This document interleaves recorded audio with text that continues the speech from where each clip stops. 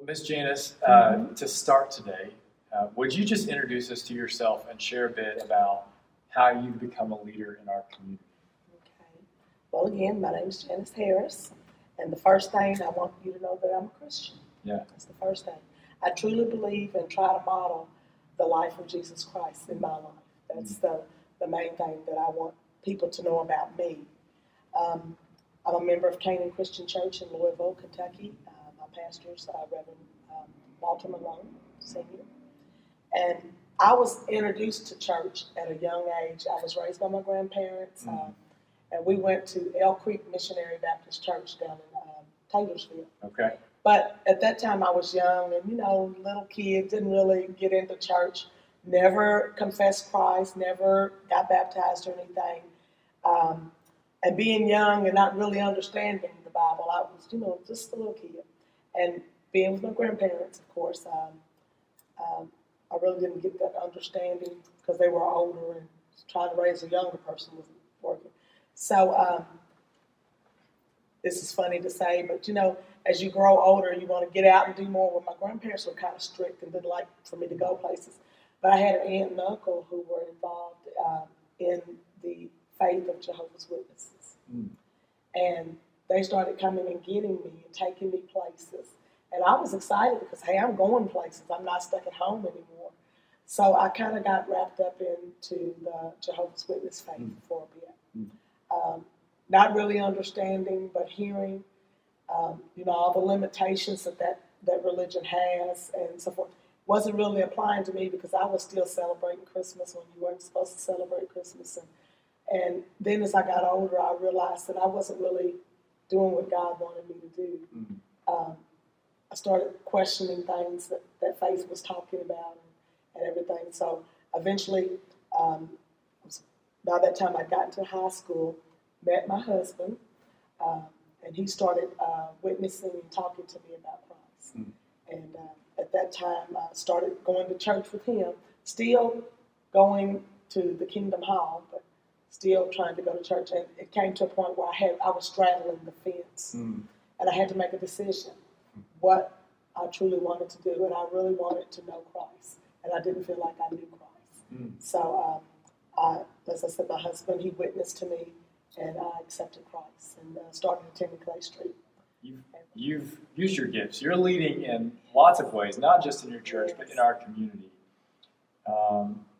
And, especially right now as the racial divide and racial tension is really high, it's easy to look at other communities and not deal with what's happened or what's happening in ours. Yes. It's kind of easy just to think about over there. So would you speak into that and share how that's led to your leadership in something here in Shelbyville called the Remembrance Project? Okay. Over the years, we've seen many changes in our local community. We've had some good times, we've had some bad times. I can recall as a young person, my aunt going to Lincoln Institute. And I remember as a young person, I want to go there, But I didn't really understand that why they were going to Lincoln Institute, it was because they couldn't go to a white school. Lincoln was an all-black boarding high school. It was operated between 1912 and 1966. And the school was created by Berea College so that African Americans had a place to go. I didn't know any of that history. So I remember thinking, I want to go there when I get older. But living in rural Shelby County, I grew up in Simpsonville, right where the mall is. I didn't get that recognition of racism. Kids I went to school with, we were friends. The Purnells and the Cottrells that lived down in Simpsonville. I went to school with them. We got along fine, but I didn't feel that racism. Only when I started getting older and going to high school myself did I start to see that there were some differences and then I started to experience some of the things. I can remember being in high school and there was an interracial couple that had a lot of trouble at school because they wanted to date. And one was One was a cheerleader, and the other one was on the basketball team. And they were shunned. They were told no, they couldn't date because of the color of their skin. Yeah. So that's when I started seeing racism in our community. And I remember Reverend Lewis Coleman, when he was leading the marches. I was still kind of young, but trying to learn what's this all about. So that's when I really started to take an interest in civil rights. Mm-hmm. And a couple of years ago, a man came to our NAACP meeting. This is after I've joined the NAACP, gotten involved, been the secretary, and then came to the part where they needed a president.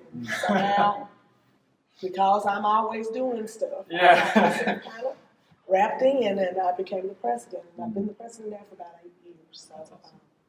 And our branch has come back. I think we were a little dead, and we've come back, and we're starting to do things in the community. But Doug came, his name is Doug Welch, he came to our meeting, and he wanted to share some information about the National Museum on Peace and Justice that's in Montgomery, Alabama. And he also shared the information on the lynchings that had occurred in Shelby County. Didn't have a clue. Didn't know anything about it. Didn't know that it exists. You know, we heard about lynchings, but we just didn't think it was in our community. But I do recall, as a young person, I guess I probably was in the 9th grade, maybe 8th or 9th grade, when the Ku Klux Klan came to Shelby County. I remember that. I remember the fear that people had. And still being young, it wasn't really regulating with me what was going on, but I knew the fear that I saw in the people. So Doug talked about the Equal Justice Initiative and what it was doing for the community, and he asked us if we wanted to proceed to try to bring up the history about lynching in Shelby County. Doug was very passionate about this, and I thought about it, and I prayed about it, and I said, we're going to be opening up some can of worms. I knew that.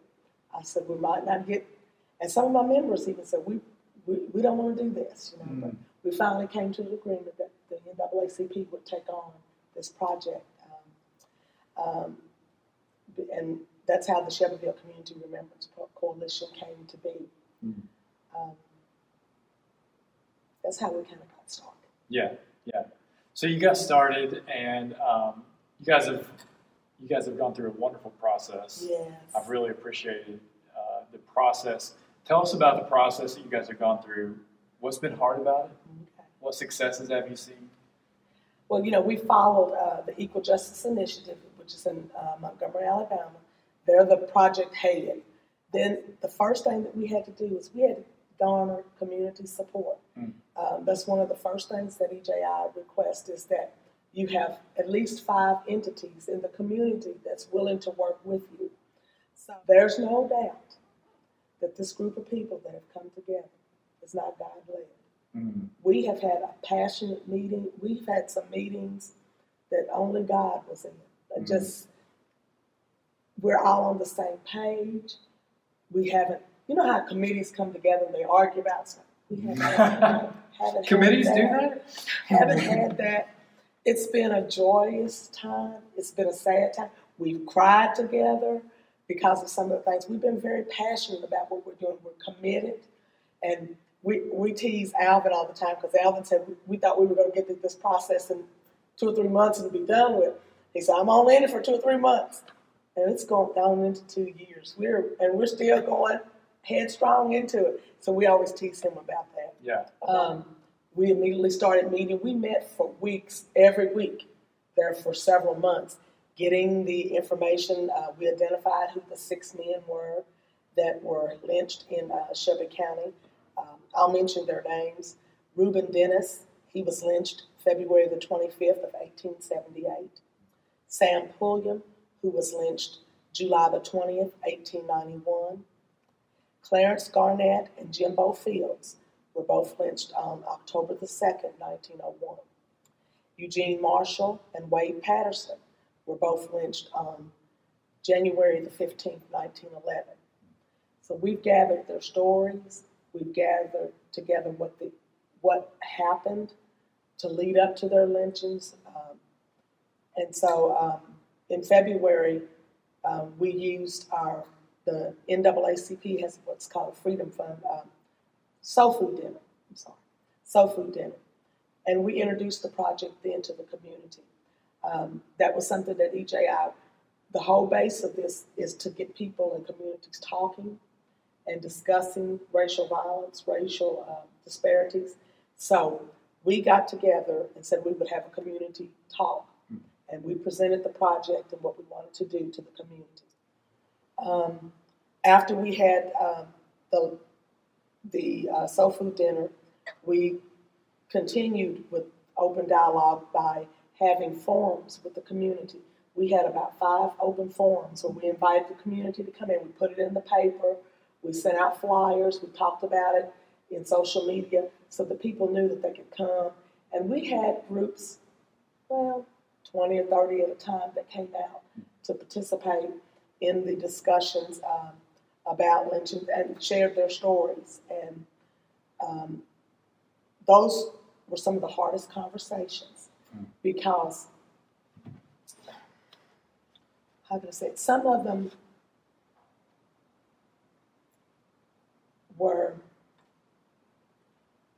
they didn't know what was going on. They didn't realize the disparities.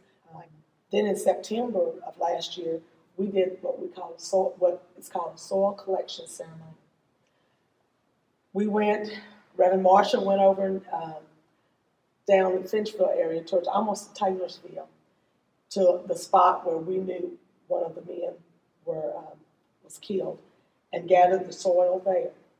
We gathered the soil down at the Hootatucket Bridge, is what it's called in Shelby County, but where the old railroad bridge behind the county clerk's office. We gathered soil there in the areas, and we brought that soil back. And EJI provides these jars with the names of the people on them. And you fill the jars up with the soil. And we collected the soil. We told the stories on that day, that Saturday. We had probably about 100, 110, 15 people that came out that morning. It was hot. They had but it was a good day. All the people were able to go around. We had the soil in buckets, and they were able to fill up the jars. And just the expression on people's faces, the emotion, it just told the story. It helped to lay the groundwork to know that what we were doing was needed in our community, that we were healing some hurts, but knowing that we still have a long way to go. We will, like I said, we'll be announcing when the dedication ceremony will happen. We're hoping this fall, but with COVID-19, it's kind of, that's taken over. All plans out the window. So we're hoping that by the fall, EJI has set up some scheduled times when we could do certain things. So we were looking at the fall, November time frame to be able to get the markers installed and do the dedication ceremony. And then that would kind of end that portion of the project. But it's really the beginning, right? It's really the beginning because people will still have time to reflect and talk, and it'll be a talking point from here on out. And our group is really excited about that because I think we've started a conversation here in the community that people needed to hear and needed to share. And I think it's opened doors for other things to occur. Like what we're doing now, we're trying to let people know how we feel about things, about this community. There are people here in the community that have closed their minds to what's going on, and now they're starting to talk.